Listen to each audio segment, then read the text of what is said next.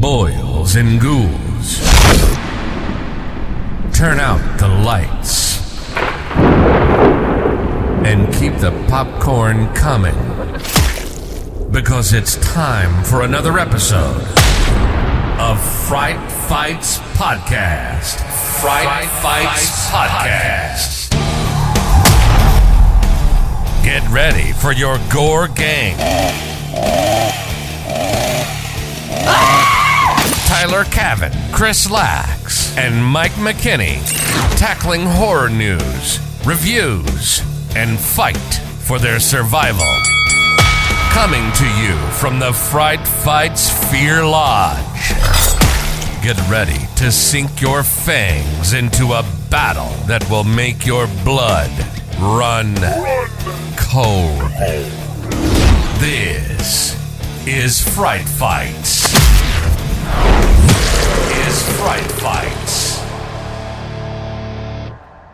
How's it going, guys? Welcome back to this very special Halloween episode of Fright Fights Podcast.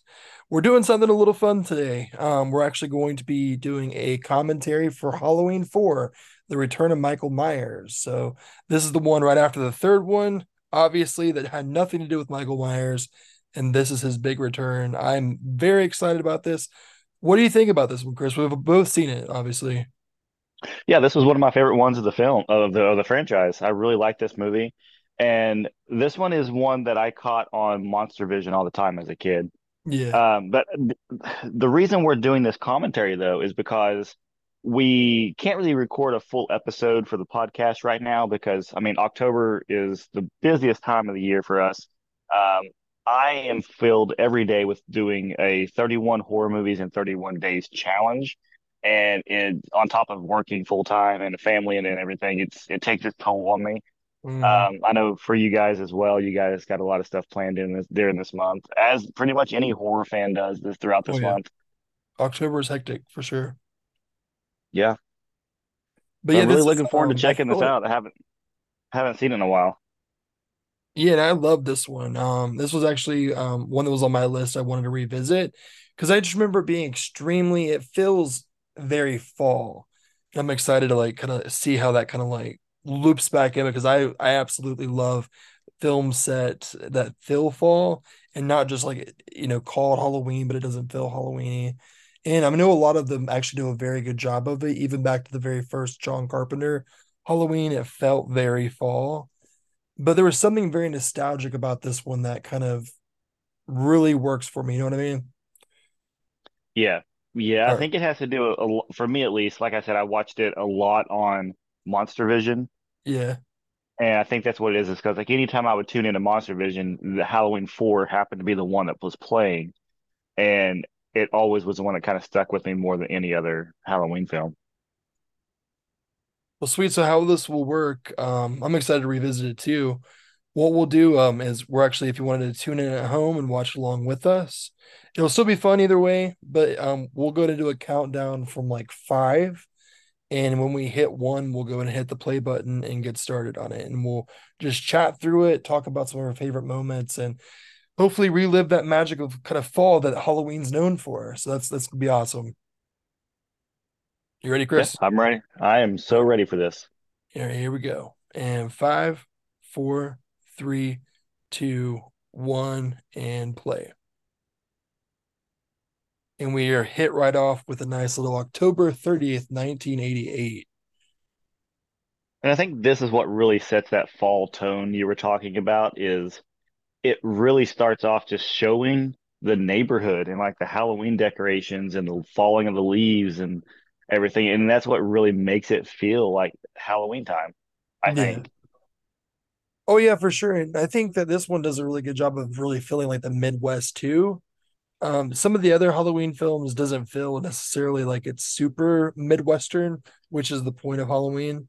But this one does feel kind of like that small, sleepy town kind of vibe, and everything about it just screams like Halloween in the Midwest, which is exactly what you want. We're greeted you right off with a bunch of like abandoned areas of just dead trees, jack-o'-lanterns, people decking out their household areas with Halloween stuff. Very farmer. So it does feel kind of like that sleepy town kind of vibe, which is something that Halloween, you kind of want that feeling. I mean, when you think Halloween, no matter where you're from, I feel like you think immediately to that kind of like Midwestern kind of town. I feel like the killer could have been a killer scarecrow, and it would have fit perfect with the tone of this film. The unmasked Michael Myers, it's actually just a scarecrow in there. Yeah.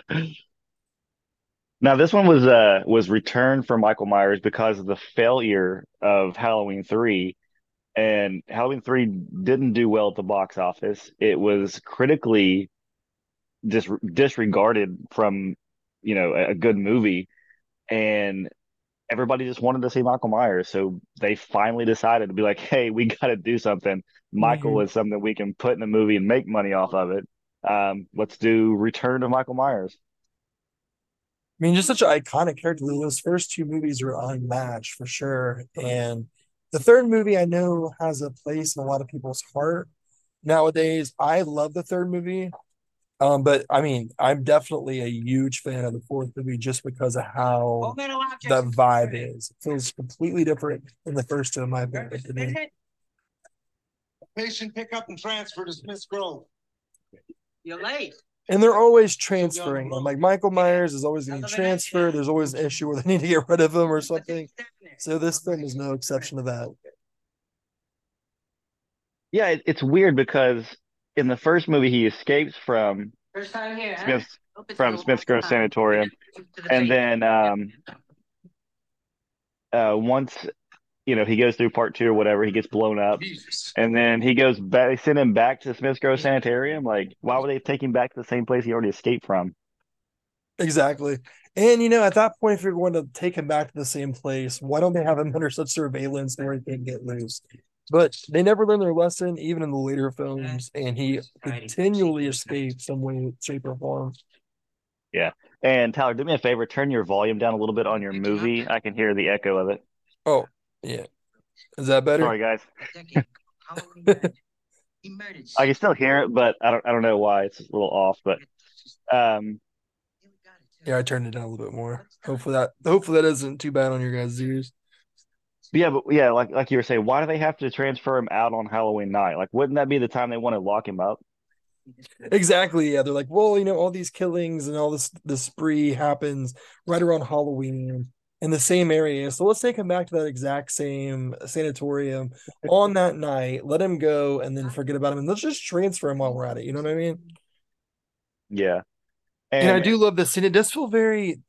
This is extremely. It has an 80s esque quality to this that I really love. It almost feels very reminiscent of the cinematography of like a Nightmare on Elm Street would be in a weird way. So they're definitely nailing down their format. They're nailing down, how the rules of this. yeah. So how many years later is this movie set from the first Halloween movie? Because Halloween 1 and 2 take place on the same night, which would have been 1978, right? Right. And this one talks about what was that date again? It was October of 1988. So it'd be about 10 years. So is it literally supposed to be 10 years? So 10 years from the day that he got blown up in the hospital, he still has bandages over his head from the burns. Yeah, I never thought about that. It has been 10 years. Or maybe he's just constantly having to be bandaged now. Maybe they just don't want to see him. You can't see the face. Yep, they got to figure out a way to because he can't have the mask on like while he's laying in the hospital bed. That would be that'd be too ridiculous. Right. And I love how that music kicks in. So just as it's being transferred, we see music kick in. We see them going on a very stormy October 30th night. Watch it. Safely say that Michael Myers is now in your hands. Yeah, well, I guess you're happy to see him go. I've always thought that the mask on the front cover of the VHS and the DVD and stuff always looked completely different from the mask we actually got in the movie. Eventually, Yeah. right now he's pretty much looking like a mummy. Man, Smith Grove really changed his entrance from the first movie. Yeah, I and I don't think I wonder ever how that is. Is this one shot in a different location? I don't think I ever looked or realized that this one took place at Smith Groves for the opening scene. I just thought it was like another hospital. And she's too young to be his legal ward. I did too, because I think well, that's something that's very easy to kind of like skip over because it's run at the very beginning and you just see the transfer, which is kind of oh, there he goes. You just see the transfer, which is just kind of like a passive thing to get him out of there. Yeah. And I think this one was the first Halloween movie that really tried to capitalize on the Friday the 13th franchise because the deaths in this movie are like way over the top. They're really violent and they're really gory. For instance, Mhm. you just saw him stick his thumb through the guy's forehead and bash his head up against the back of the ambulance. And it's very reminiscent of a Friday the 13th film. And this came at what the peak of the Friday the 13th movies too, when the very last one came out in like 89. This one came out in what, 88? So Yeah. Well, they always say that the first Halloween film kind of struck the slasher genre into high gear, and we have tons of slashers after that now. And it kind of was ushered in by Halloween and the success and people talking about it so much. So we have a series that kind of started it all go away for, what, 8 or 9 years easily before it's talked about again. And well, I mean, we have the third one, but that's not necessarily a slasher. Um, but by that point, we had already had how many slasher movies come out after Halloween? So it's just kind of like they invented the slasher, they perfected it, and then they let it go. It was successful, and then a decade later, they're trying to come back into it. So obviously, they have to almost catch up to their own genre they created, subgenre. You know what I mean?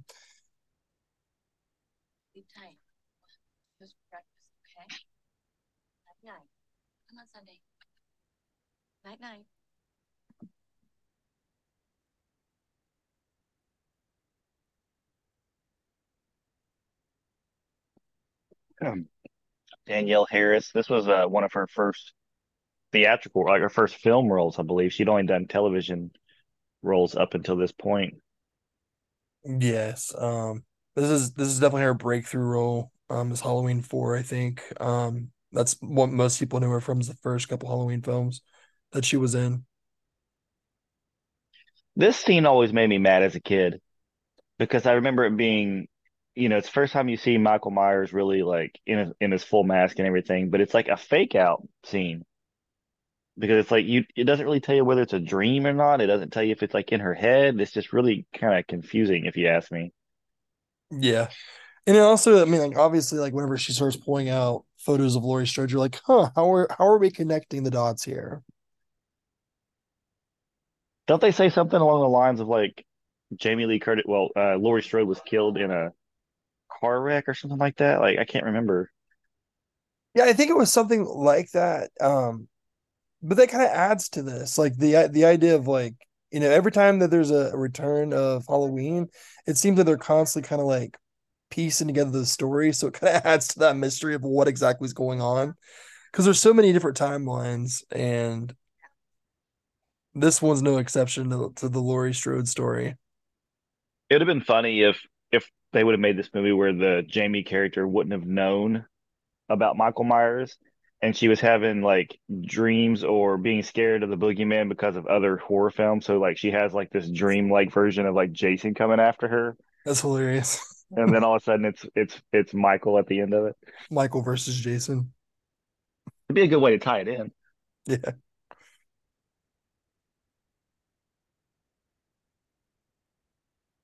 But yeah, this was actually, even though it's kind of a fake out scene and everything, this was kind of an intense, scary moment, like a legit scary moment of him just appearing and like setting up from behind the bed. Well, yeah, and it has that kind of like kinder trauma as well, because it's just like a little girl in her room. So it's just kind of that curiosity kind of at the peaks. But also, I think we have to say something about the mask that appears in the scene because it definitely looks different than the first two masks. This is the first time they kind of created a brand new mask from scratch, and it looks completely different. I mean, whenever I was a kid, I was always very confused. I'm like, why does the mask always look different every movie? See, I don't think it looks that bad. It's not a bad looking mask. It's just you can tell they're different.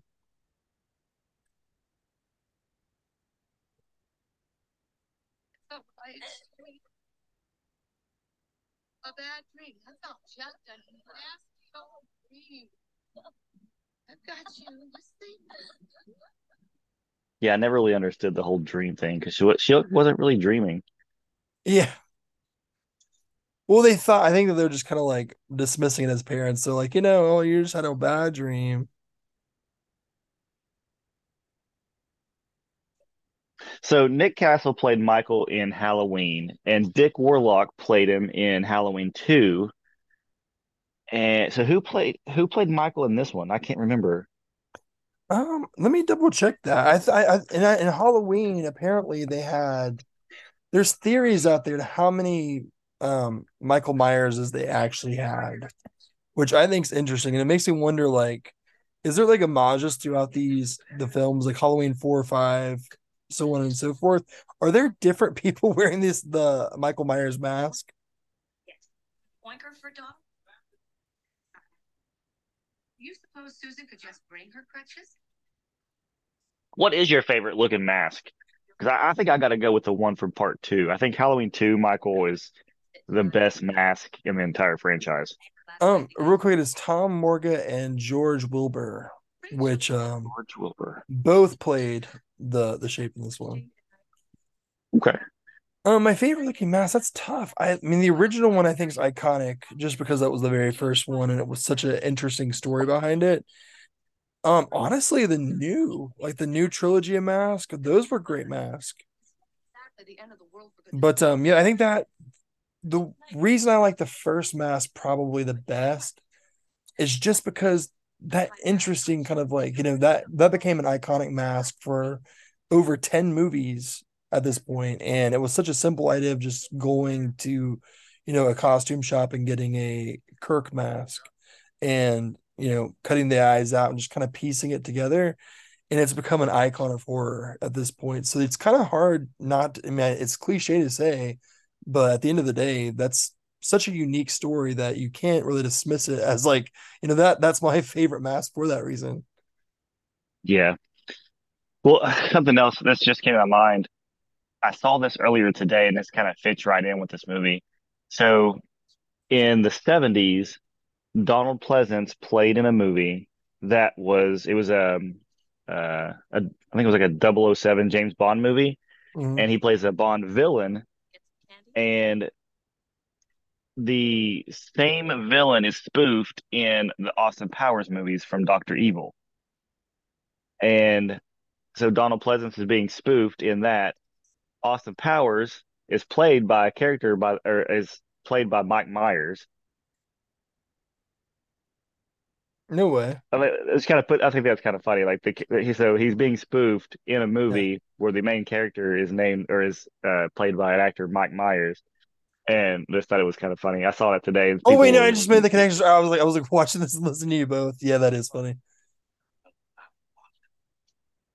There's and Loomis. There he is. Loomis with his burned face, which is not very well burned after being exploded in a hospital. Yeah. Well, I mean, I think at the end of the second one, everybody is kind of shocked that the guy actually, made it. I mean, it's pretty apparent that he doesn't make it.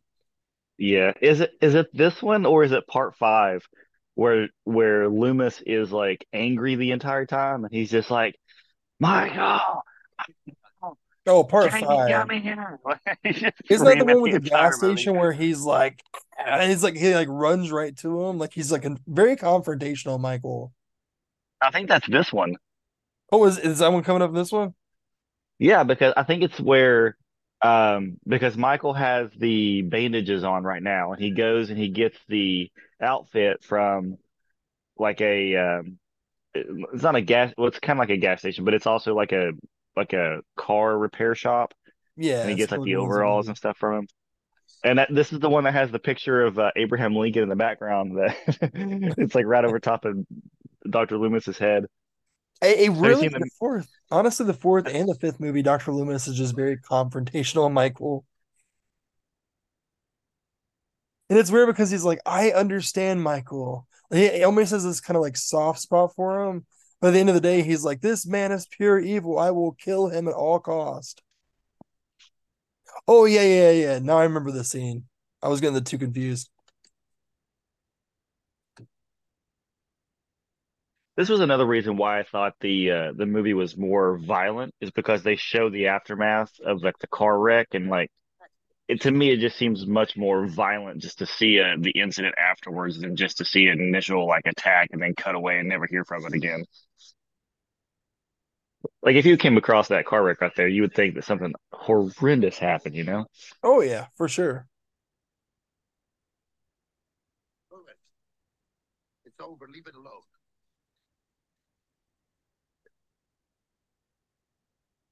And I like how pretty much at the end of the day, they're always like calling on Loomis to kind of like come here and figure this out for them. And they just like let him cross the police line and everything. Even though he's not an actual cop, he's more of just like, a medical professional in this. He almost I don't becomes detective. It's like a I don't think they let him cross the line. I think he just forces himself over. They don't feel like dealing with him. He's kind of a dick, but he's fun. yeah, they like always like look at him like they'll say something to him and he's just like, I know Michael kind of thing. I like how he just looked at the empty ambulance and was like, "He's gone." Well, no shit, Dr. Loomis. We Yeah, told you that. we have to find him now. The miracle, Michael, is calm. But the funny thing is he always finds him alone. He just gets in the car and finds him. You're talking about him as if he were a human being. That part of him died years ago. And that's the interesting thing. He just quoted, you're still thinking of Michael as a human being, but that part of him died years ago. And I feel like in the very first film, it's not made extremely clear that that's what they're trying to go for. I mean, obviously they call it the shape as a force of evil, and that's what he's meant to be. But as this progresses on, it's really interesting because I feel like the audience is told more that Michael is inhuman, right? And they consistently in the sixth movie they try to kind of answer that a little bit, but it's like one of those things where we see Michael as just like a serial killer, and that's what makes it terrifying. But honestly, he's almost supernatural. And I think the fourth movie was the first one that came out and said, like, hey, yeah, absolutely, he's a force of evil at this point. Yeah, just an essence of evil that's presented in a person's body. Right. So it kind of almost gives a weird like alternate flair to what the first one was doing. And here's the scene we were talking about with the like little mechanic convenience store on the side. Yeah, he's He's just gonna steal gas. He's like, "Hey, hello. All right, I'll do it myself and just steal some gasoline."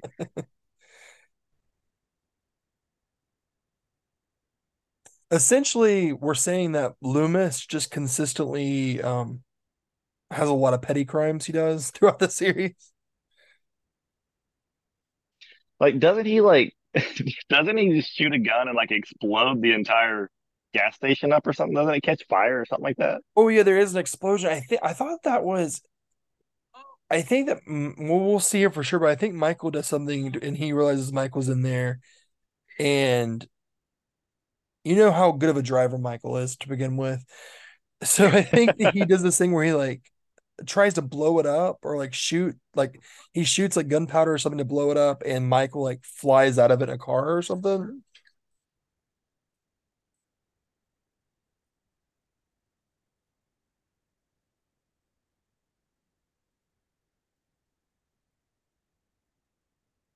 I wonder if he had to practice that walk. Oh no. There's that picture of like Abraham Lincoln everywhere. Like it's just funny that there's like 8 pictures of Abraham Lincoln on the wall. They're like, let's go ahead and allude to kind of our history. And they're like, well, all I can think of is Abraham Lincoln. Let's just put a bunch of those up. Also, something that's really interesting is there are multiple people here and they're all dead, but no one has seemed to figure out what's going on until Loomis gets there. And just so happens when Loomis arrives, it's the guy that he's been looking for, Michael, all along. So I think that's kind of funny too.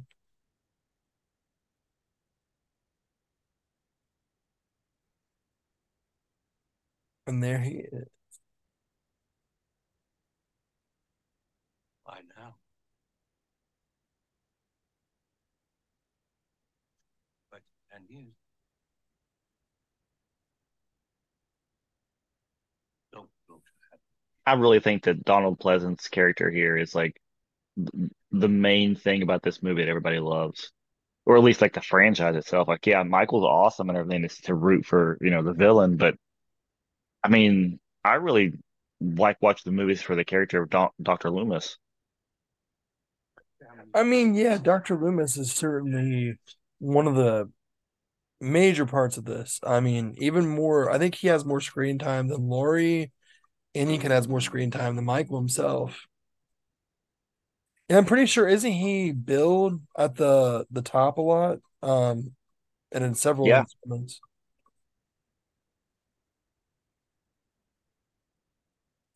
So I think for sure it's Michael. I think for sure it's like one of those things where he kind of is the star. And then here comes the explosion, I think. Yeah. Still kind of unclear how that explosion happened. Yeah, I tried to shoot him 6 times. There she goes. Now, if you were a detective, wouldn't you think that like Loomis would be the main suspect in this situation? Honestly, whenever Loomis is around, a lot of times like shit hits the fan. So it's just like maybe he should be suspect that he's Michael at this point. Maybe Michael's just misunderstood and it's actually Loomis. That would be an interesting storyline to explore. Jamie's uncle's a boogeyman. Yeah, redo the scene from the first movie. Mom's dead. Jamie's mommy. And kind of here's what I'm alluding to as well when I was talking about how it felt very Midwestern Halloween. They all have their Halloween costumes on. You could tell it's very 80s esque. It feels very small town.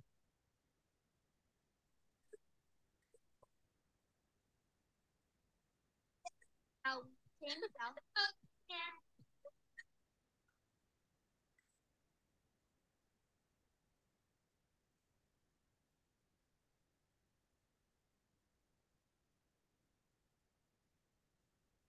What age did you stop trick or treating? I just to be honest with you, I always liked more. I was more of like the kid that would like handing out candy and like scaring people. So I would trick or treat every single year, probably up until like age like 10 or 11. But I was excited to kind of get too old to be trick or treating because I wanted to stay home and dress up and hand out candy. And I know it sounds weird, but I remember as a kid, I would put on this like zombie style, like full Roselia, like I had like the pants, the whole suit. And my mom would stuff me with like some like kinds of like stuffing or foam or something, and I would lay there like lifeless next to her as she handed out candy. And I remember multiple times I would just pretend to be like a little dummy that stuffed there as like a prop and scare the crap out of so many different kids. I actually scared the crap out of like some grandmas too, which was fun. So that's Yeah. always been kind of in my blood to like not necessarily even trick or treat, but just scare people. I love that. Yeah, I used to do a bunch of haunted houses and stuff as a teenager, like actually work in them. But I remember specifically, I don't know if this was my first year not trick or treating, but I was around probably 13 or 14. It was 2001, so it was right after September 11th. I remember specifically trying to hand out candy at my grandparents' house, and my cousin made some horrible joke about we had to stop handing out candy because something happened locally, and we they were sending everybody back home, and you had to like go to your house and everything like that. And I got really scared, and I went and ran to my mom. And my mom was like, "What are you talking about?" And my cousin jumped out from somewhere and was like, "Oh, I got you." That's always so fun though. I love it. Daddy, don't scare me.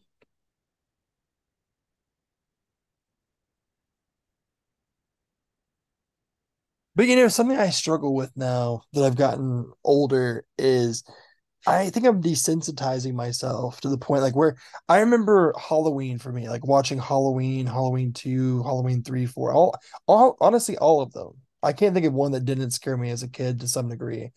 And I think it was like the thrill of like wondering if it was real and wondering what if this was me, like did it happen to me. But now as an adult, I still have nostalgia for them, no doubt. But I have such a hard time finding something that truly scares me, you know? Oh yeah, I was never scared as a kid of horror movies in general. There might have been like one or two that I was scared by, but I don't really remember. It was mainly as an adult. I'll find one, and that's really scary. But usually it's like a ghost movie of some sort. Like slashers don't scare me. Nothing scares me except for ghost films for some reason. Well, yeah, I think there's something very atmospheric about ghost films a lot of times too. It kind of has that a completely different vibe because it takes it from something that's real to like supernatural, which is interesting. I also think too, it's where everybody's probably had their own little like ghost encounter of some sort, and so you can relate to it, and it's something that you can. Usually, you're alone when you have some type of ghost experience. So the fact that you watch a movie and something like that could happen to you is the scary part. For sure.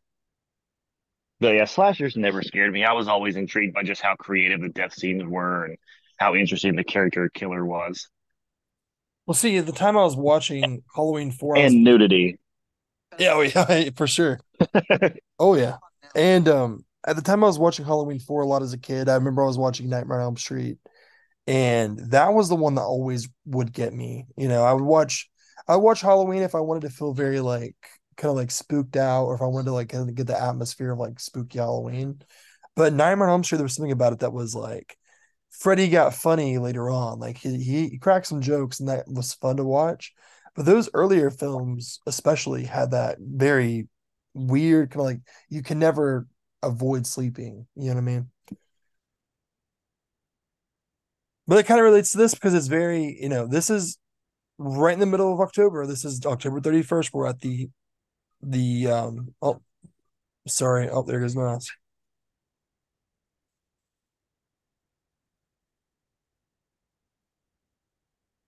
I do love that scene. I was always wondering too if this was like a legit scene or not, if it was just another dream or vision or Almost like whatever she's that she having had. visions. Yeah.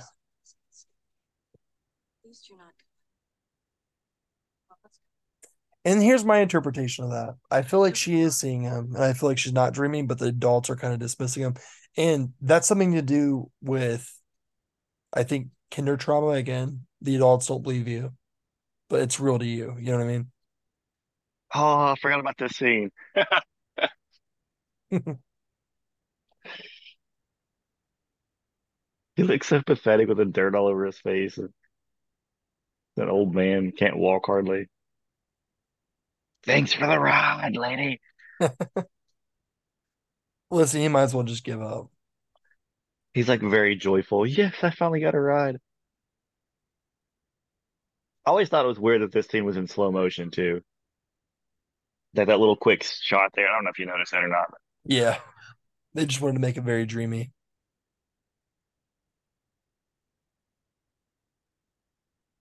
How long was that car parked there for that scene? There was like a bunch of oil on the road behind it.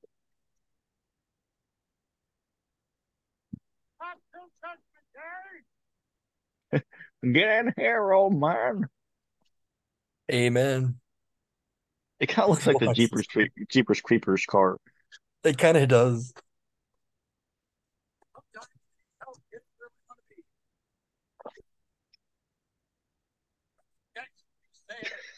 Okay, he just looks at his hand. God's country, promised land. Not today. Loomis, Haddonfield.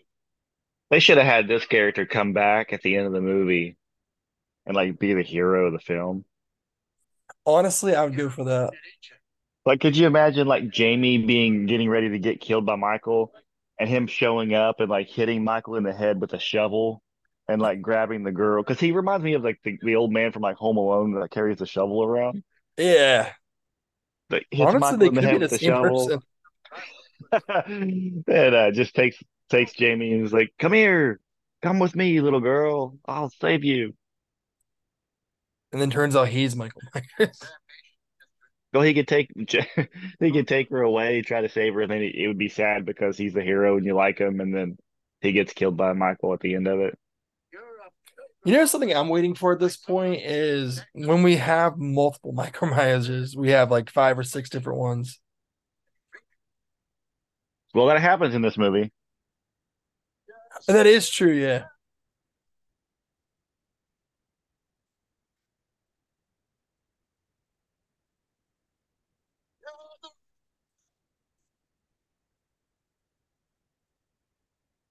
I'll always Here's remember more.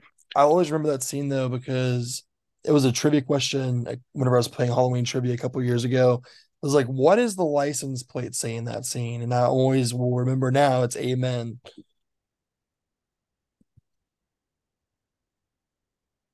This is something too, is they don't do this nowadays, but trick or treating is always at nighttime back in the 80s and 90s. And they don't have trick or treat at nighttime anymore. Trick or treating is always at like 5 or 6 o'clock in the day, and it's always bright outside, and then it ends when it starts to get dark. Yeah. I wonder if that was the thing. I wonder if it was just if they're doing that for atmosphere, if it actually was at night. I remember as a kid they always kind of did it during the day. It would start getting dark and it would end. So I don't know if it was just an atmosphere thing or maybe that did change because a lot of things in the 80s from there to now has changed a lot. Yeah, I remember in the 90s, throughout the 90s, it was at least, I mean, my memory could be off a little bit, but I remember trick or treating at nighttime, and enjoying that, and I don't remember it ever being in the daytime. I mean, it makes it more fun for sure. Well, when this didn't come to drop by about 8, I should be home by then. Rachel. Okay. Bye. Come on, Jamie, you're gonna miss all the good candy. I like how they had the reference of the first movie with her wearing that clown costume. Yeah, I think it further kind of validates the fact that she is connected to Michael directly.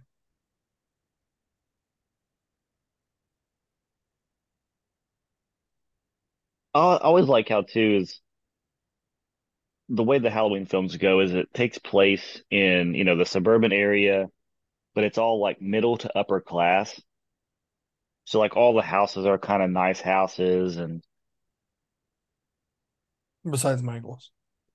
yeah. Which I mean that was actually a pretty nice house before, it all went down.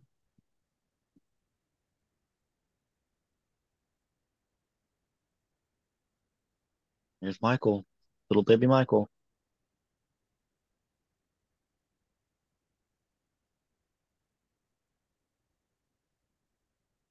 Oh, I need to street the sheriff racket. Well, then you'll have to travel about 3,000 miles south of here. Racker retired in 81. St. Petersburg. Oh, who's the new sheriff? I am. Ben Meeker. Oh, Sheriff Meeker. My name is Loomis is always again, there he is. He's trying to meddle. And again, I think that it would be kind of interesting if Loomis would just join the police force at this point. escaped from Richmond. He's here in Haddonfield. I always liked this sheriff for some reason. I thought he was a really good sheriff. Like he's real strict. I don't know why I'm thinking about the sheriff being strict. Whatever. Well, didn't the reason we were talking earlier if Donald Pleasance had practiced a lot for like his limp or his role, and I can't remember where I read this. I might be misremembering it, so don't quote me. But I feel like I've read somewhere very vividly. I remember reading this that Donald Pleasance didn't really prepare for his role at all. He would just like go there and pretty much just go right into it. He wouldn't have much like prep time or a lot of times like he would like not even read the script. Like he would just go straight in and go into the character. old troopers to check this story. And if that's true and it really was like that, that's kind of interesting because he does a really good job. Like honestly, his character is a little bit over the top, but I think that kind of makes it more fun, you know? I don't know if you just heard that or not, but you said I don't know if that's true, and Dr. Loomis said it's true, Sheriff. I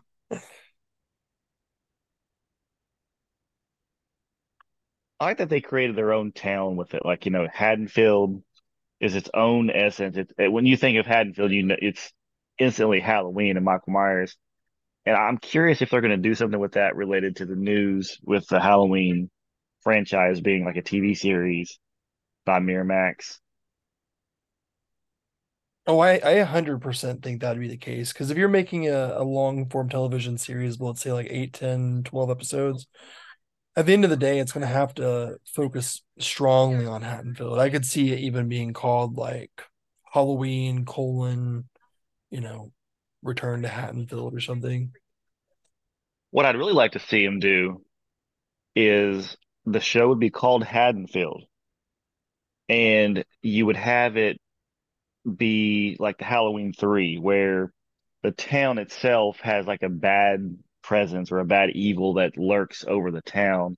Mhm. Or even if they had like the guy that runs the factory where the masks and everything are created to kill all the families and kids, and one of the masks just happens to be a Michael Myers mask. So it'd be like focus point would be the Halloween 3 story, but then each episode wouldn't be like just that. It would be like episode 2 would focus on the character of Michael Myers puts the mask on, and that's how he became Michael Myers. And then episode 3 back to like another mask they've created with a different story and how that person's evil now because of the mask that they put on. But ultimately Michael would be the main focal point. Like that'd be kind of cool. Well, yeah, that'd be fun. And I mean, that's basically the plot of a Stephen King book waiting to happen. I mean, a lot of different series that focuses on longer form content or books. It is more to do with the town than it is the main character. So I could definitely see Halloween going that direction 100%. Thought you were different from other guys. Oh, I'm different. I mean, I wouldn't be surprised if what you just said comes like, very close to what the television series is. Jamie?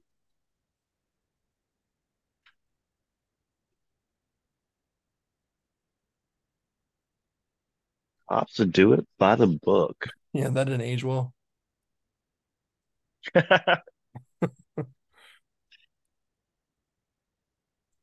Always in Halloween movies, and I kind of respect it because, it makes them more atmospheric, but they always light the jack-o'-lanterns outside. And I have to admit, I've never truly seen like a lit jack-o'-lantern just being left outside all night.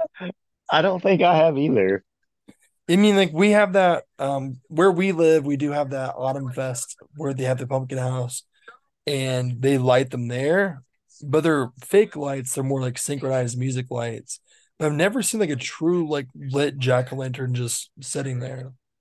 With like a real candle and not the fake little battery operated lights or anything. Yeah, and unsupervised at that. I Honestly, think if Michael wanted to destroy the town, he could just knock over the candle. catch everybody's house on fire. There we go. Halloween 13. I think this movie is the reason that Halloween Kills stuck so bad Watch the register for me, hon. because they took the whole idea of the town going for like a lynch mob and finding Michael Myers, Police station. and they like exaggerated the whole thing in Halloween Kills and made it annoying. Yeah, and that was very redundant by the end. I mean, how many times can we say evil dies tonight? I don't even want to think about it. It just pisses me off when I hear that quote now. I kind of just wish in this movie they would have said it one time now.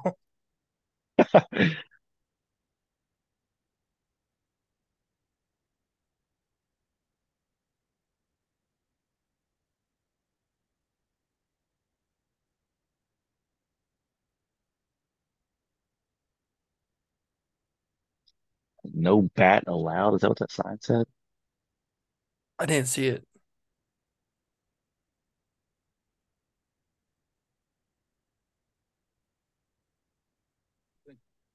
He's been here. How do you know? This is another shot from the original Halloween as well, where they go to Michael Myers' house. They see the dead dog.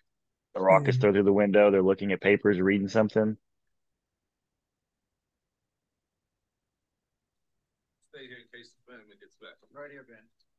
Look sharp, you understand? No problem.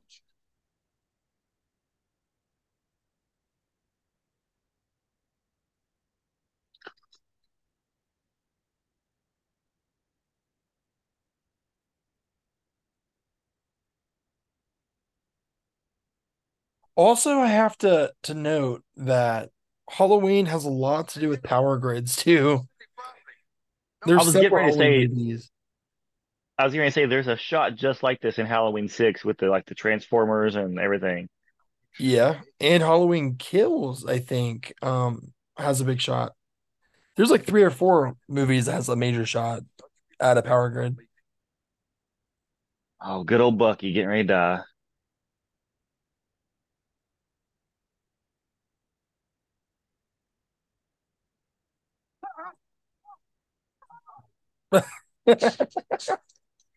That actually might be one of the funniest kills this movie has.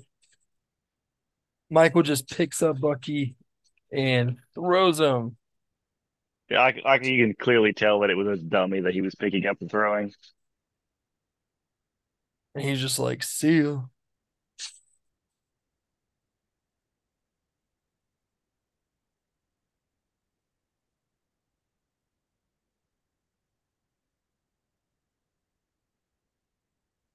I wonder if he had this planned. If he was like, well, now my next step is to go to the power grid and throw somebody into the power grid. Yeah, he has this like kind of like whole plan in his Like head. He's like, a "Well, checklist. yeah. Step one, find the car. Step two,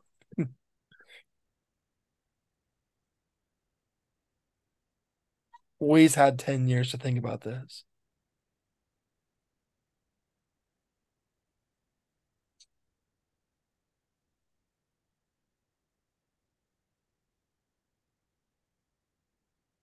I like how Jamie and Rachel character like walk through the neighborhood now, and there's like nobody outside, like not a single soul walking around the neighborhood but those two.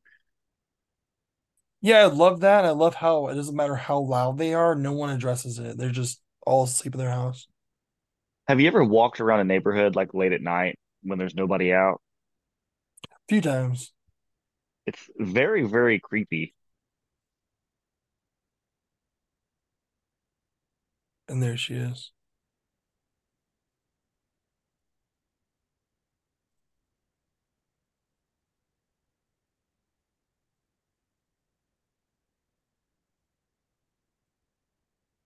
This is really where Daniel Harris became like a scream queen, is because she screams so much in this movie. Oh, I remember. It's, you can never forget it. And once you see it once, Jamie? but honestly, for her age, she kind of pulls off the role pretty well. I think they did a good job with casting. I wonder if they named her character Jamie because of Jamie Lee Curtis.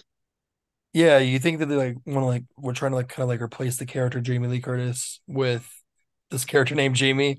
They were like, well, we can kind of have an homage to Jamie Lee Curtis, like character that way.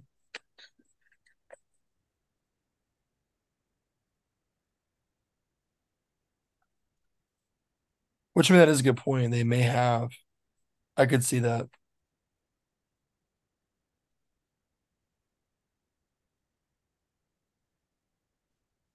But you can watch this movie, Chris, and kind of look, and it kind of looks like every town. Like, you know what I mean? Like, I feel like I've seen these houses before. It does. It looks like the houses that were on my street when I was a kid growing up. And I think that that was done. I mean, I really truly think it was purposeful. I don't think that, I think they were very meticulous in selecting the filming locations. I think they very clearly wanted to have that look of falling in the Midwest. And I've seen it in interviews where they talk about how meticulous they looked. Even when they were in Pasadena filming the original Halloween, they were like, we were driving around trying to find the Midwest, in Pasadena. So there's always been a very big thing about Halloween to try to find that.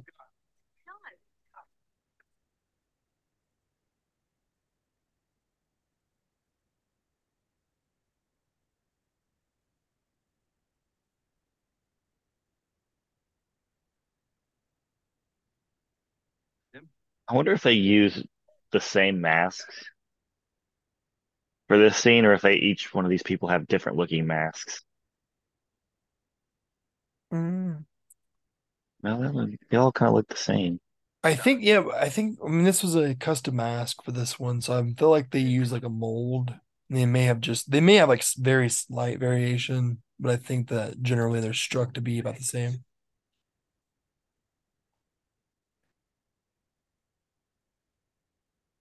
Get home, damn it! There's a curfew. I catch your ass, it'll be a weekend in jail. You all right, Doc? Come on, we'll get to the station. We'll get these kids safe.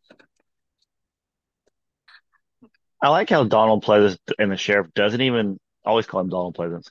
Dr. Loomis and the sheriff doesn't even tell them what's going on. They're just like, "Hey, we found you. Come get in our car." Yeah, he's like, okay, there he is. And the only Michael that they couldn't see is the one standing directly in the middle of the road. They were in a hurry, Chris. They got tired. There's a lot of people in that die in this movie that die off screen. True. They're just found later. Like That kind of does take away from it too. I wish that there was more Michael like actually slaying people.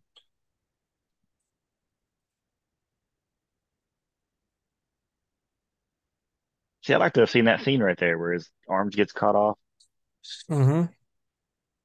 I wonder if I haven't seen like the new bonus features and stuff from the 4Ks or anything that has like the behind the scenes or any extended scenes or anything like that. So I don't know. Maybe is that something that was lost footage, or did they not film that to begin with? I can't confirm, but I almost could say that it was meant to not be shown. This one has a very police procedural-esque kind of feel to it. So I It think it's it just more so like feels a detective it story. feels very TV-ish. It feels like it was made like a made for TV movie. Yeah, I could see that. Like there's no language in it really. There's no nudity. It feels very much, and that the kills and stuff are kind of, even though the kills are very violent and like what I mean, like, but when you do see them, but there's a lot of stuff that happens off screen to make it feel like it was made for a television company. Back. Well, not this time, Ben. I'll handle this my own way. Fry his ass. Evil dies tonight, Sheriff. See, a lot of time, yeah, exactly. A lot of the actors kind of like overact in this too, and I think you can also see how short Donald Pleasance actually is, standing next to that dude. Yeah, is he really? Is he short? Like I didn't realize he was actually short. I don't know what his actual height is, but he's definitely. I don't think he's tall. Let me look. Donald Pleasance. Which would be like 6'3".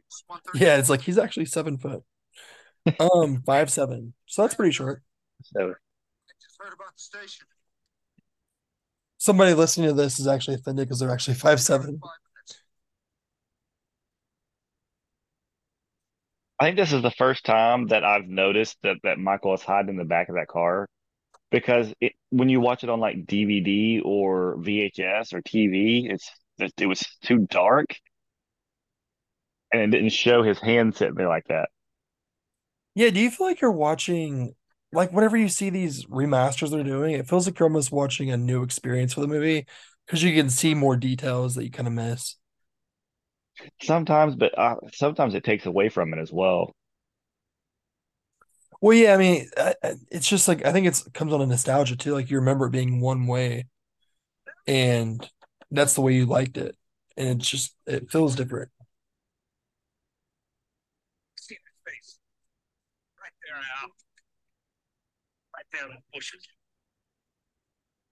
Which reminds me of that South Park episode when they go hunting and then like there's like little squirrels or whatever and they're like, we can't shoot that unless it attacks us. He's like, it's hand force. He shoots it and it doesn't even move. Like I've never seen that episode, but that sounds hilarious.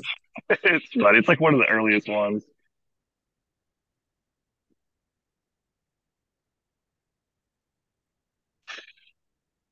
Honestly, I would say they're shooting absolutely nothing at this point.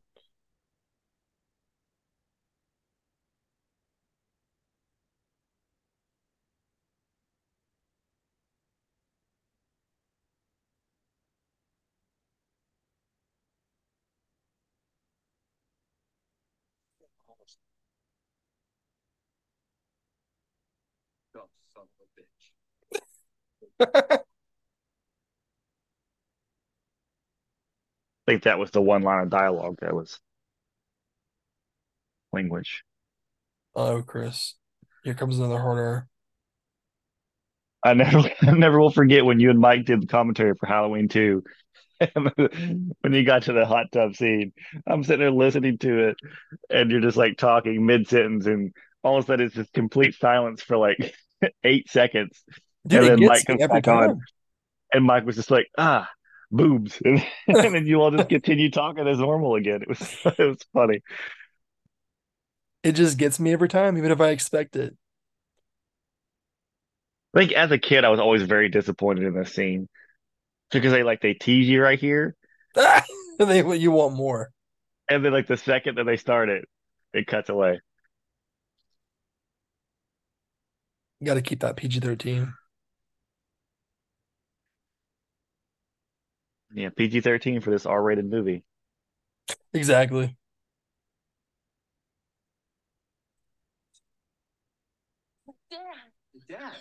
Honestly, now I'm thinking about this. I haven't really thought about the rating when I watch these movies, but they could have made very subtle changes almost past this for PG-13.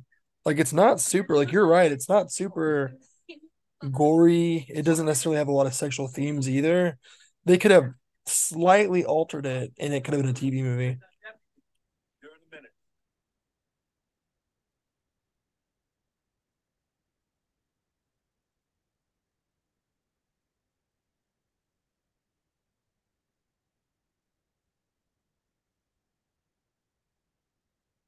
They should take your sister upstairs, first door on the right. Dad, what's going on? Kelly, I want you to close and lock all downstairs windows. Why? Just do it. Close the radio. Right through the kitchen, you'll see the basement stairs. Ray, do you know how to use the gun? Oh, yes, sir. I think this is probably going to be You want to tell me what's happening? Yeah, when I have time. one of the best Halloween films in the franchise. Hmm. I mean, they really nailed down the format, like I mentioned before. And as we're going into the third act, like this is going into the third act, they're kind of planning this whole attack to Michael Myers. And I love the finale. Like this whole like part here, this whole act, it really kind of builds a lot of tension and it's very interesting. At this point, have they even told anybody else what's going on? They just kind of like show up and it's just like, here, get inside, lock the doors. And everybody's like, okay. Yeah. And they need Dr. Loomis just to do some screaming for him. Michael! Yeah, Michael. And there's a guy named Michael actually, like just that lives there, and he's like, "What?" The outside shutters. Making sure no one can get in here. Isn't all this a little paranoid? Drinking on the job. In that police station. For a brief second there, I thought he was pouring himself a drink and he was like making sure nobody can get in here. Been better. What's going on? Michael Myers. Who's that? 10 years ago, Halloween. He's Jamie's uncle. All right. Jamie's just being a spaz here. Yeah, there's no reason why she should be this upset right now. Like, she hasn't been chased by him yet. Like, Rachel was, but just for a brief second, but that's it. At this point, the only thing that's happened to her is she went trick-or-treating and got lost for a couple seconds, and then the police picked her up and said, here, something bad's happening, and she's like freaking out. Yeah, over dramatic for sure.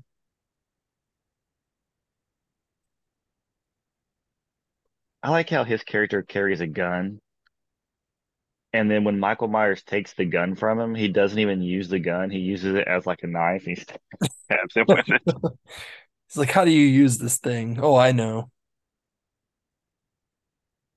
I do like this guy's character. I think that his scenes are just very maybe I don't like the character as much as the atmosphere his character goes through because I love these scenes where he kind of like is like wandering around the house and you're wondering what's gonna happen next. Yeah, I was gonna say I think it's the location that he's in because I've always interested in this entire part of the movie to begin with. Everything that happens in this house is always really interesting because they have to like Michael chases them up like three flights of stairs and like through up on the roof and Now padlock the back door. This is the only way in and out of this house. You got that. You got it.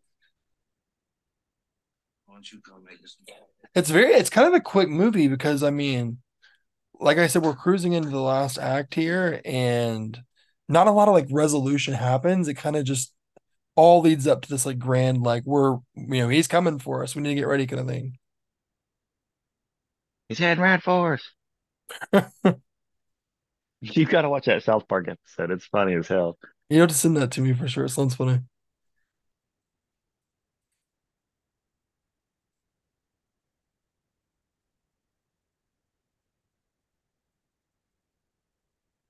I'm like squinting. I'm like, I can see something.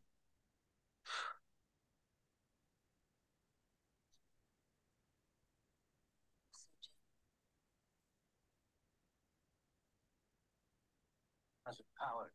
Batteries. I planned a generator for the house next week. I wish I hadn't waited. This is Squawk 790 Haddonfield, broadcasting on the State Police Emergency Frequency. Can anyone hear me? No, Sheriff, we're all dead. Yeah, exactly.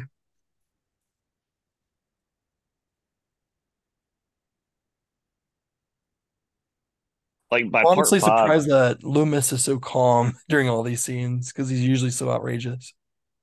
yeah, by part five, Michael gets tired of killing off the cops one by one. So in part five, he just takes them all out at once in, in that one scene. Oh yeah, yeah.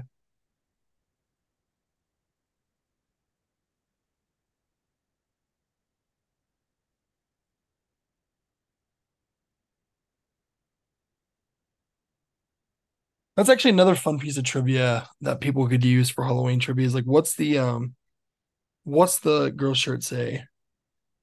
And cops do it by the book is the answer. Yep.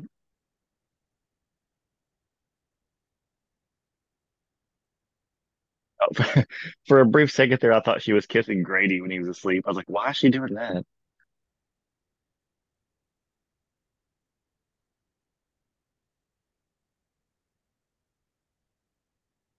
Finally that iconic music starting to kick in.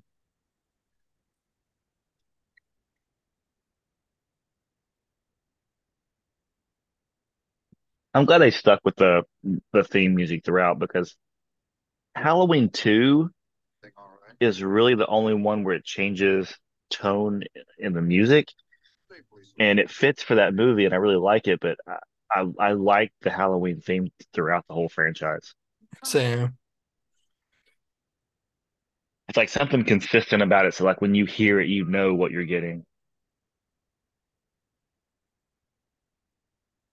And John Carpenter, I just love John Carpenter's music in general. I'm really upset because he went on tour about 5, 6 years ago, and I never got to see him because he didn't come in our area at all. But Yeah. his themes are great. Like no matter what music he's doing, he's almost could just like score movies at this point. I think all he wants to do nowadays is play video games. Oh yeah, I saw that article. Did you see the Halloween video game that came out today on mobile app? I saw where you sent it to me. I haven't looked it up. I've never played a mobile app horror game like that. It's not what you think. Really, It's like Candy Crush. that's weird. Yeah, it's weird. I want to play it. Like I like it so far just because it's Halloween, but it's definitely not what you expect whenever somebody says there's a Halloween game to download on the app. Not over yet. I'm gonna just look it up right now and like the graphics because I think it's weird. Brother's house. That's where Jamie lives.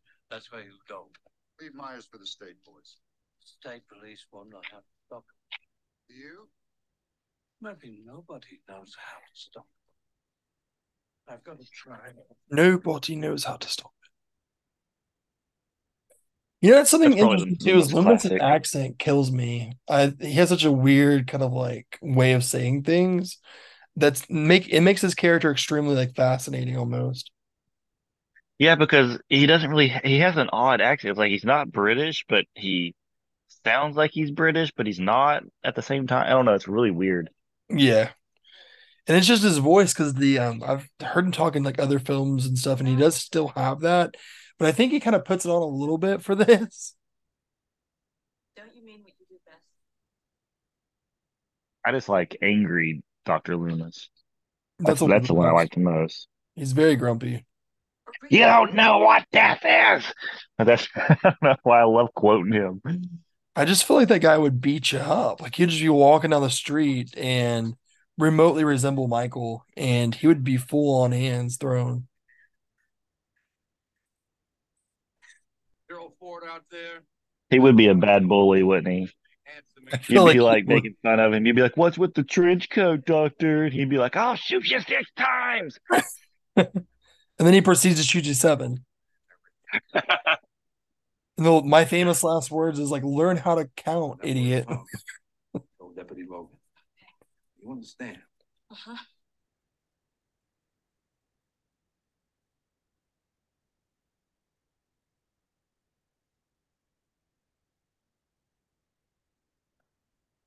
Tell him Gateway. I doubt I'll be back.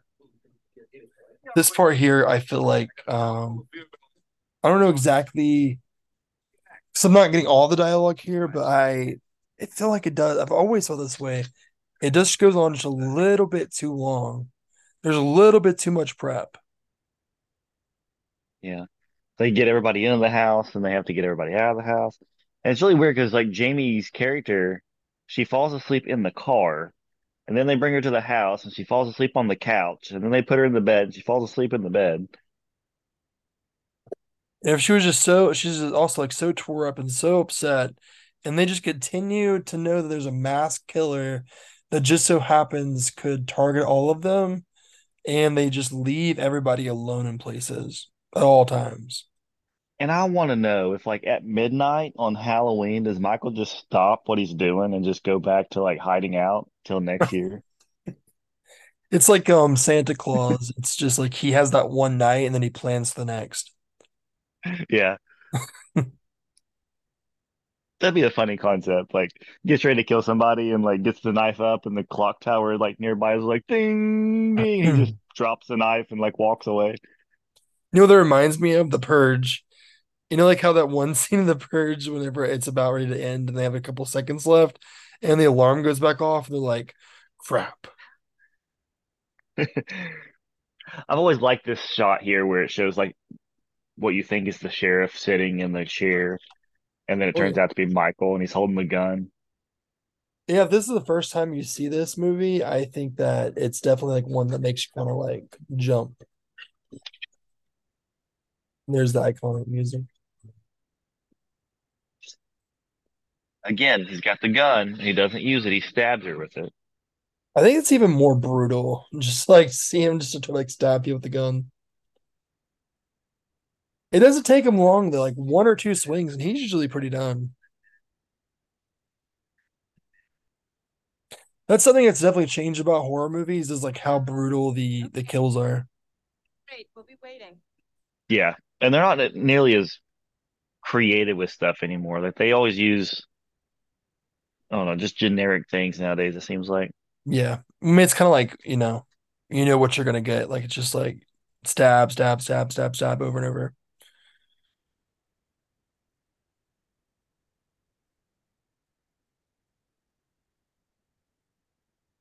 Deputy Logan?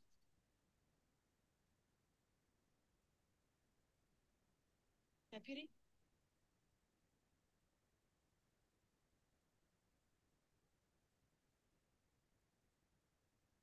But she didn't see him there a minute ago. God, even his severed head had a double chin. I do like the cinematography. I know obviously this is shot on film and that kind of grainy look to it with the point of view shots. It's always fun. Anytime you can move your camera around the environment, it always makes it a lot more interesting. Oh yeah. And they say like always like motivate your shots. And that's something they always do in this is they motivate the shots to where it's not just like talking heads. They're usually always moving and doing something. For the key? I don't know. Gotta look the other way. Damn it, it's metal. What does that mean? What does that? What does that mean? It's metal. What does that mean? What is it? There he is. Shoot him. That would have been a totally different movie. That would have been hilarious.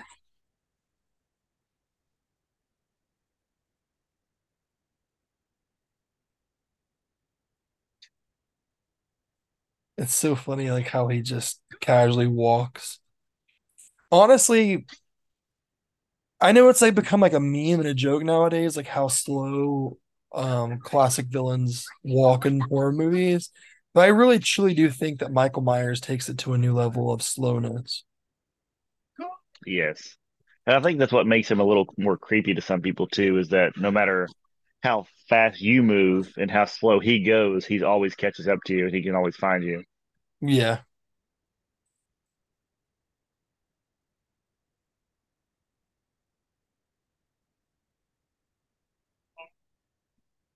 Oh, that one, that hurt. He just drops the gun. Like he's like,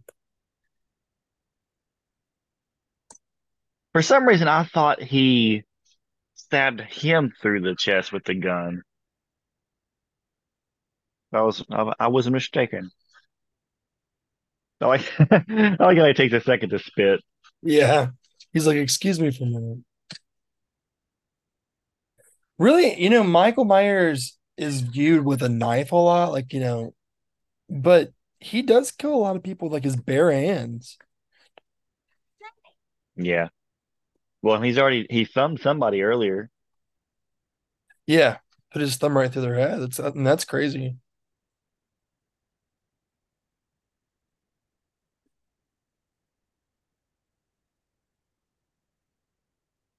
Uh-oh, Jamie's on the move again. She'll be asleep in the next scene.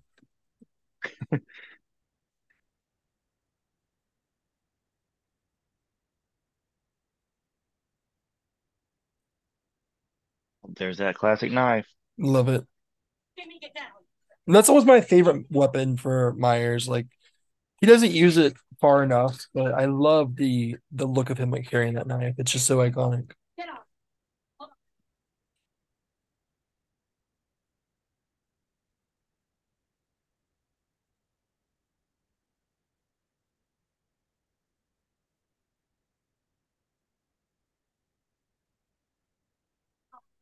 That had to have been hard to film with her on her back like that. Yeah, I wonder, are they actually on the house? Like, are they actually on a real house or is it like set? I'm assuming it's a set, but it's still like trying to climb up something with, I mean, how old is Jamie in this movie? She's probably like what, 12? No, yeah, no older than that. Yeah, I 10, know. I 11, think I looked 12. up and she was actually like 9 or 10 when they filmed it. I swear. Yeah, she could be 9 or 10, yeah. But still, I mean, like my daughter's 7 and I can't like really pick her up. So She's going full Yoda here.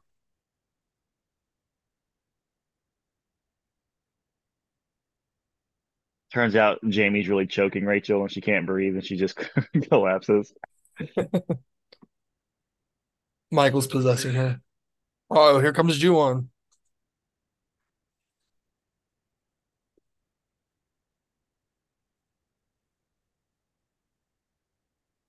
The set kind of works well for this stuff. That is a set because it's so like stark and there's no background at all, just blackness.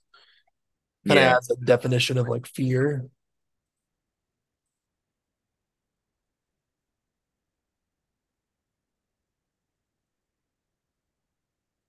It looks like the mask doesn't fit him very well. Yeah. I'm gonna lower you down, Jamie. Okay? I've got you. He like puts his finger up like 1 minute, please. And he takes his mask off and catches his breath and puts it back on.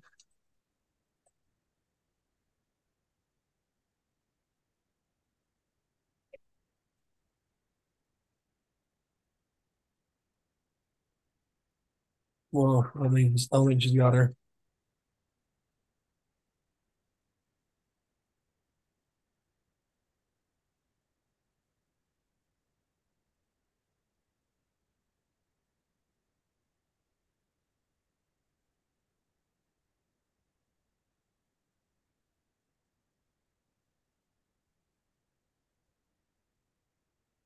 He's like, "Don't be dead, don't be dead."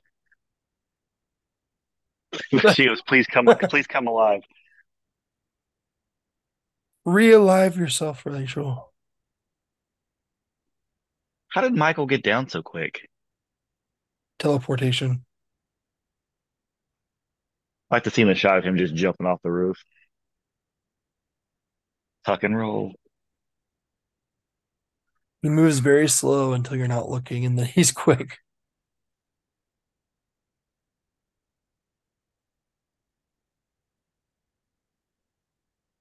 I They like do the a very fog good they job of use. like, yeah, I was gonna say that. They do a great job of like smoking the place up really nice.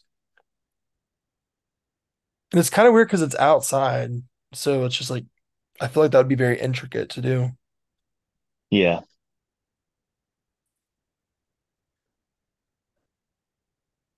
Honestly, I'm catching this view. I'm kind of catching a lot of like creative cinematography they used.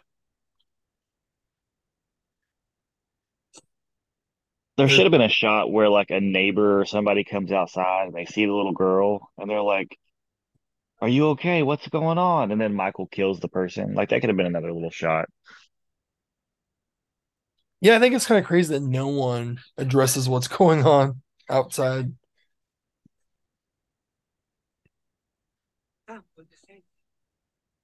You look out your window and see just some strange old man taking a little girl down the street. Be like, oh, okay, time to move from this neighborhood.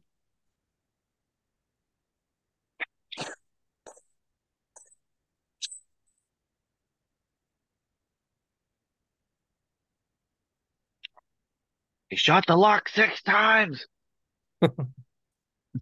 Sorry, I can't stop saying it.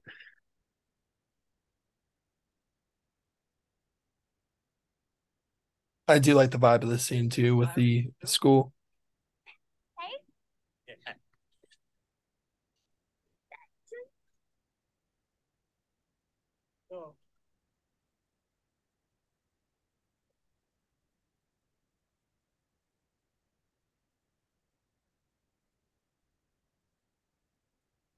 Michael's hair in that shot, I just want to say, looks a lot more blonde than it did. I was literally getting ready to say something about the hair. It looked weird. Yeah, I wonder if the light was just shining on it too bright, but it literally looked like a Donald Trump just walks in there and throws them.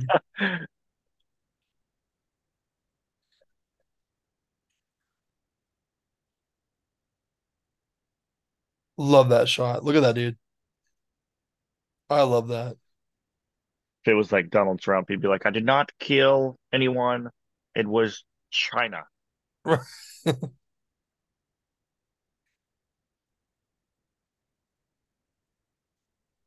And then Loomis says, Donald. You screwed me 6 times. Give me your hair.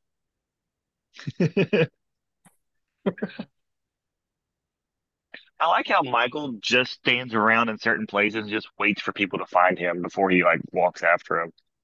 Yeah, and Like, honestly, they kind of do more damage to their self running from his slow pace than what they would if they just didn't panic.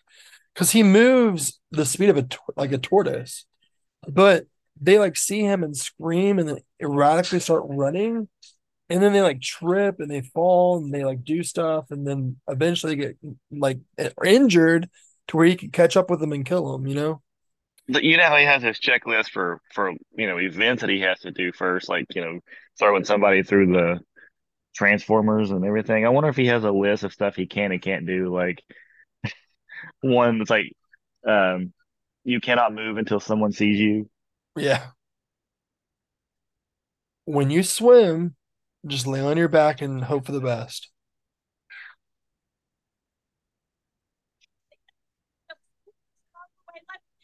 I don't know about you, Earl, but that makes sense to me. Let's get the hell out. Police station. Let the troopers have him. That's what they get paid for. But I'm sorry to say, if you have an angry mob of 15, 20 people looking for Myers plus his police department, and you still can't figure out what's going on, that's pretty bad.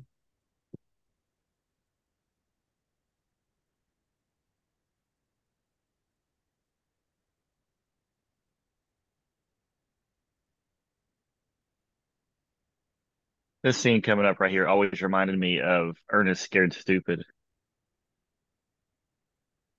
I know that Ernest Scared Stupid came out later, but there's a scene just like this in Ernest Scared Stupid where the troll's on the back of the truck and he Uh, fights off Ernest. Thinking It's about like the that's a exact movie same I've thing. never seen that I always have had on my list, but never. I mean, I have a copy of it. yeah. Oh, it's one of the greatest Halloween movies like ever made.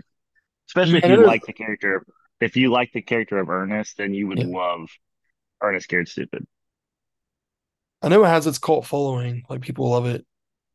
I love it.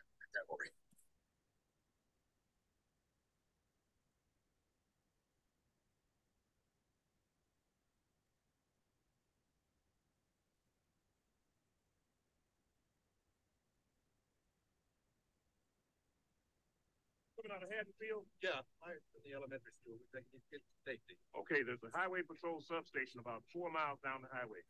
They literally just passed like the Haddonfield sign and turned the corner, and they said, "Are you guys coming out of Haddonfield?" I was like, "Where else would Yeah. we have came from?" Okay.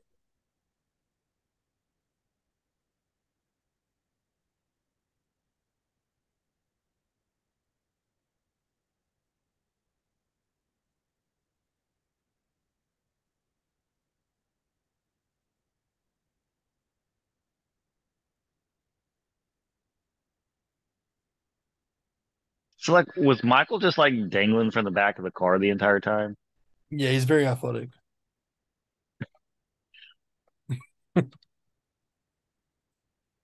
Like he literally has to pull himself up from outside the back of the truck. Like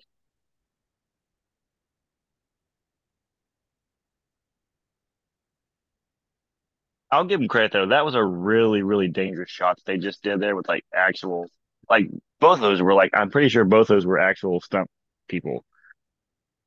Well, yeah, and when they were doing like stunts, at this time, a lot of times they actually, they had to do it. They couldn't really rely on CGI or like markups to where they could at least fake it a little bit. So they were, I mean, stunt doubles back in the 70s, 80s, even 90s had a very dangerous job. I mean, they still have a dangerous job today, but especially then.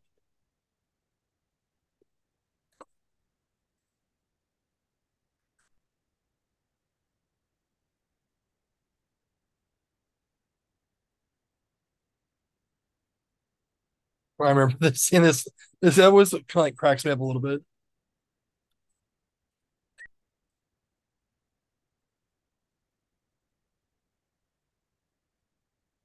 Just Whee! getting thrown from side to side.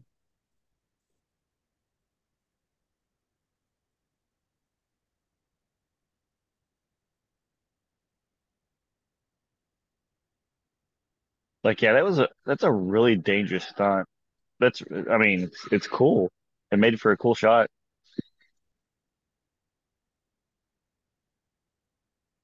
Hello.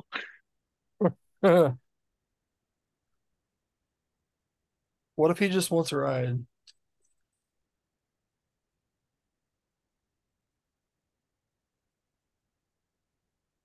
He's like, I just want to give you back your wallet. Yeah. Die.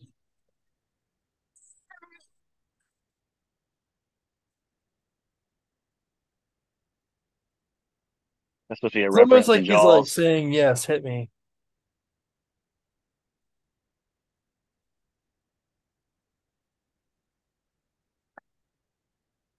I just want to know how they got in part five, how they were like, oh, he fell down this hole in the cemetery.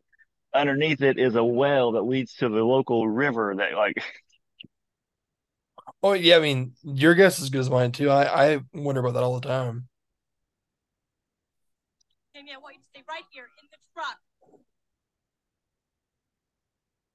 and what is it with is it the Halloween series that started this where it was like if the killer was down and you if he was considered dead or whatever, but you just touching him, he comes back to life. Are you all right? Oh yeah, Are you all right? and this Because happens with if you Michael remember, very commonly. yeah, in part two, if you remember when he's in the hospital after he like breaks the window and like gets shot, he's laying there and then like the sheriff walks over to him and it's like, checking him out, and Dr. Loomis is like, "Don't touch him!" And then, like the second he touches him, he comes to life and kills him.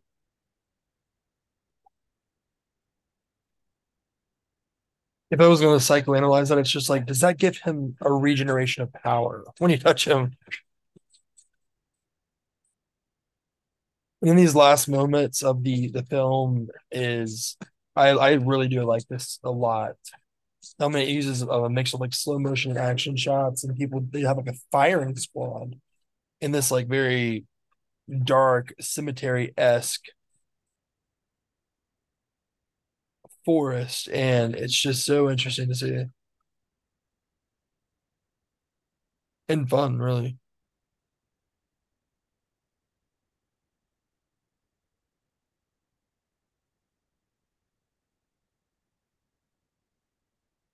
We don't see Dr. Loomis anymore, do we? He got thrown through the window at the school, and that was it, wasn't it?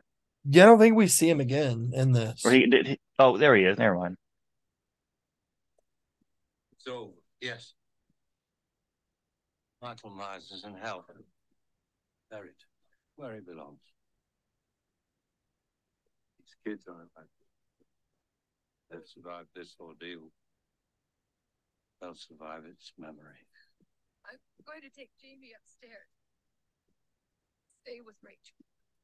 Come on, honey.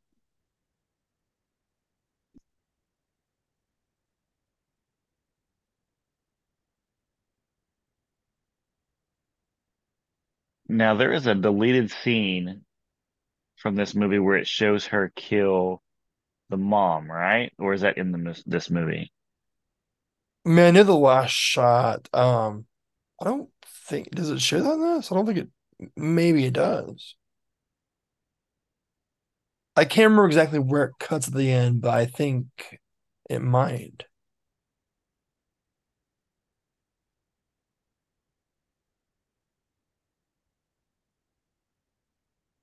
I think there's a deleted scene that shows her kill her when they didn't use it or something. I can't remember.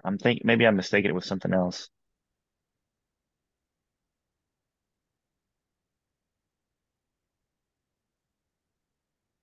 Yeah, I think yeah, okay, so it cuts away. I think there's a deleted scene that shows the actual death scene. Well, it actually shows it And shows damn it. it. No, no.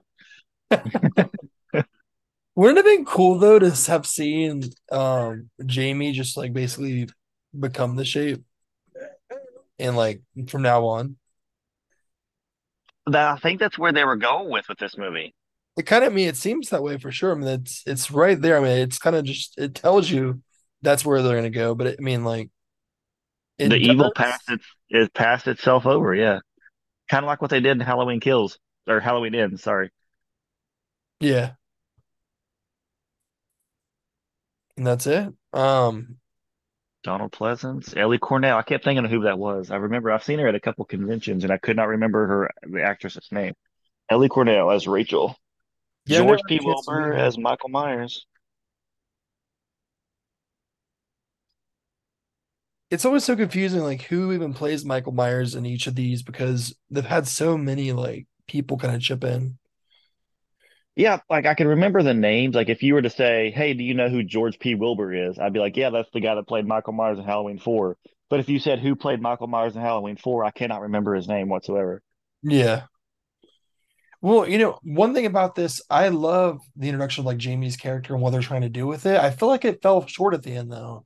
Like I think it's a great ending, but I do feel like they need to have a little bit more connectors between the two. You know what I mean? Like what's driving her generally. But overall, I mean, like it gets the point across at least. Like I still feel like I understand the point and it's not like cheaply done or anything. So it's still successful, but I would have liked to see a little bit more of that. But didn't you I get the just want, feeling of like October? Like it felt very October. yes, and I just want to point it out real quick. There's the property master for this movie was named Bucky as his nickname, so he got a credit in the movie and also a character named after him.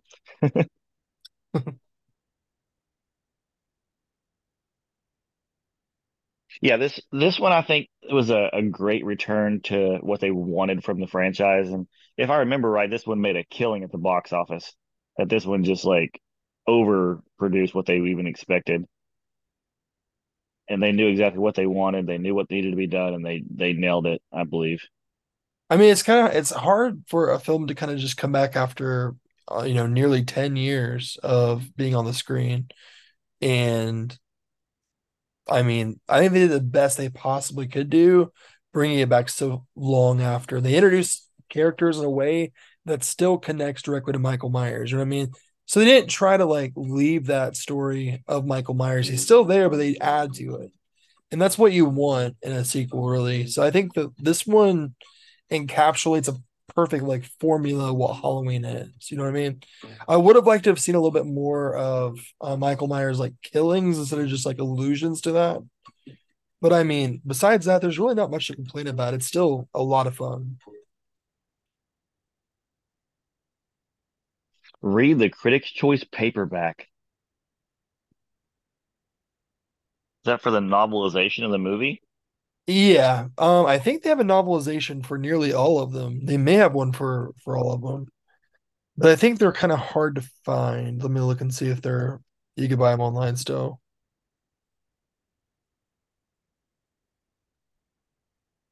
Yeah, I actually it's kind of interesting because I love collecting horror paperbacks. I've kind of slowed down, but I still have like a huge selection of them. And you would never believe how hard it is to find some of these novelizations of horror movies. Um, and Halloween's no exception. It looks like they're going for like 150 bucks. So if you find a this is kind of a tip for Fright Fights listeners.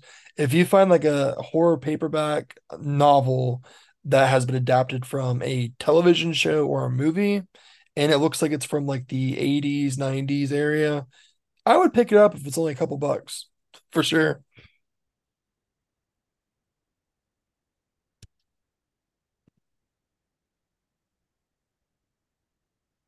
Oh well, that's Oh, Halloween 4, guys. I looked, I was like, is Chris?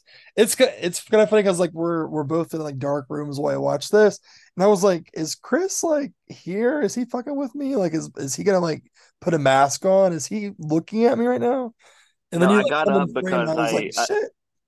I took the movie out of the Blu-ray player because it kept doing like the Halloween movie or music like over and over again, Oh yeah. and I didn't want it to bother us talking on here at the end of it. But Try to fall that's asleep. Halloween 4. Try to fall asleep without playing constantly. I have I've a done that a question for couple you, times. Tyler, Yeah. and so and maybe some of the listeners can answer this as well. I have the Blu-ray box set of the Halloween franchise, like the 15 disc set, the expensive limited one. And I'm watching Halloween 4 here, and I got the Blu-ray of it out. And the special features on the back of it says an audio commentary with actor Ellie Cornell and Danielle Harris, audio commentary with director Dwight Little and author Justin Beam, and theatrical trailer. Now, when I put this disc in, the only special feature available was the theatrical trailer. Is the audio commentaries on a different disc, like a second disc or something in the box set? Yeah. Now some of the audio commentaries, if I'm remembering correctly, because it's been a while, but I think some of the audio commentaries are actually on the disc with them, but there's actually a bonus disc that should be in there. It's tucked away. And people actually kind of get mad at Scream Factory for this. Because instead of making like its own little Blu-ray case for bonus features, or maybe just putting two discs in each of the like little slips, they actually tucked it away in Halloween 2, Rob Zombies. So if you open up your Rob Zombie Halloween 2, there's a bonus disc that has about, I think it was like 7 or 8 hours of the bonus features.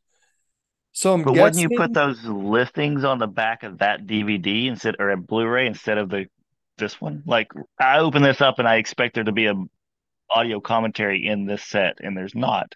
It's on a yeah, that different is disc. It's kind of bizarre. weird. Because I think that maybe some of them did have the commentary on the extra disc. And again, I think it could be down to where Shout Factory, it was their first really like big box set, and they were still kind of figuring it out. So there are some inconsistencies with, Is it on this disc? Is it that disc? And apparently there was an audio issue. Remember that for Halloween 4?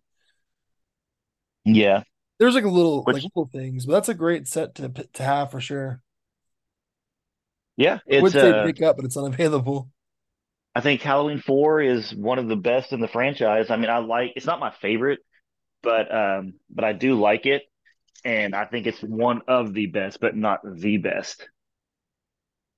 I'll be honest with you. I mean, it's not my favorite either, but I'm right there with you. It's up there. Like it's here he comes, here he comes, here comes Michael. Honestly, it's kind of terrifying, Chris. Just because of the dark room and the white light, it reminds me just like what we had just watched. Which mask is that? So this is going to be one of those really, really cheap.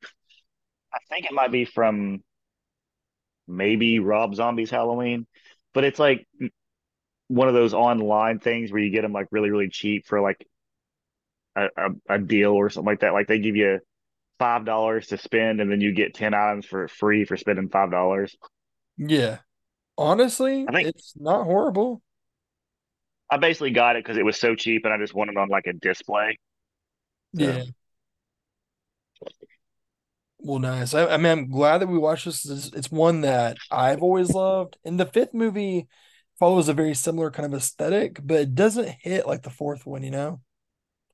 yeah, yeah. I think the fourth one was the way to go, and I wish that they would have continued making movies this simple and this good, because they go on with part five being a little bit of a different storyline with Jamie not being able to speak the first half of the movie, and the the overall like it kind of starts off with the Thorn era with Michael being controlled by somebody else, and then Halloween six going in the same direction, and it just seems like the more complicated the stories got, the worse the movies got.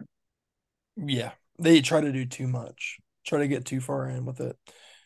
Yeah, Which I mean, I kind of appreciate. That's kind of like what David Gordon Green's remake of Halloween was trying to do, kind of go back to the roots and say, hey, if 40 years later, if none of that's ever happened in between, let's strip it back and just show, what Laurie Strode and him would be doing. You know what I mean? So I do respect it for that. But again, Halloween 4 hits. It's just the one. yeah. So, what does everybody think about Halloween 4? So, if you're listening to this, definitely let us know on the Facebook page. Like and follow our Facebook page. It's Fright Fights Pod, and make a post on there, or send us a message and let us know, and or in the comments of the actual post here for this commentary. You can follow us on Spotify and Apple Podcasts, Google Podcasts. Also, there if you are on the app Slasher, you can find us on Slasher as well, Fright Fights Podcast. Um, and yeah, just let us know. Send us a message if you have any questions or anything. Or if you just want to tell us how awesome you think Halloween 4 is, we will talk about it on the podcast. We'll read your comment or your remark on the podcast. For sure. And I had a great time. I mean, it's a blast through commentaries, and we'll be back with our regular show here. Hopefully, within the next 2 weeks or so, we'll have another episode out, and we have some really cool stuff coming up. So I think that you definitely want to keep an eye out for that. Yep. So thank you guys for listening to us, and hope you enjoyed this commentary, us talking about Halloween stuff while watching Halloween 4. Happy Halloween, guys. Ooh.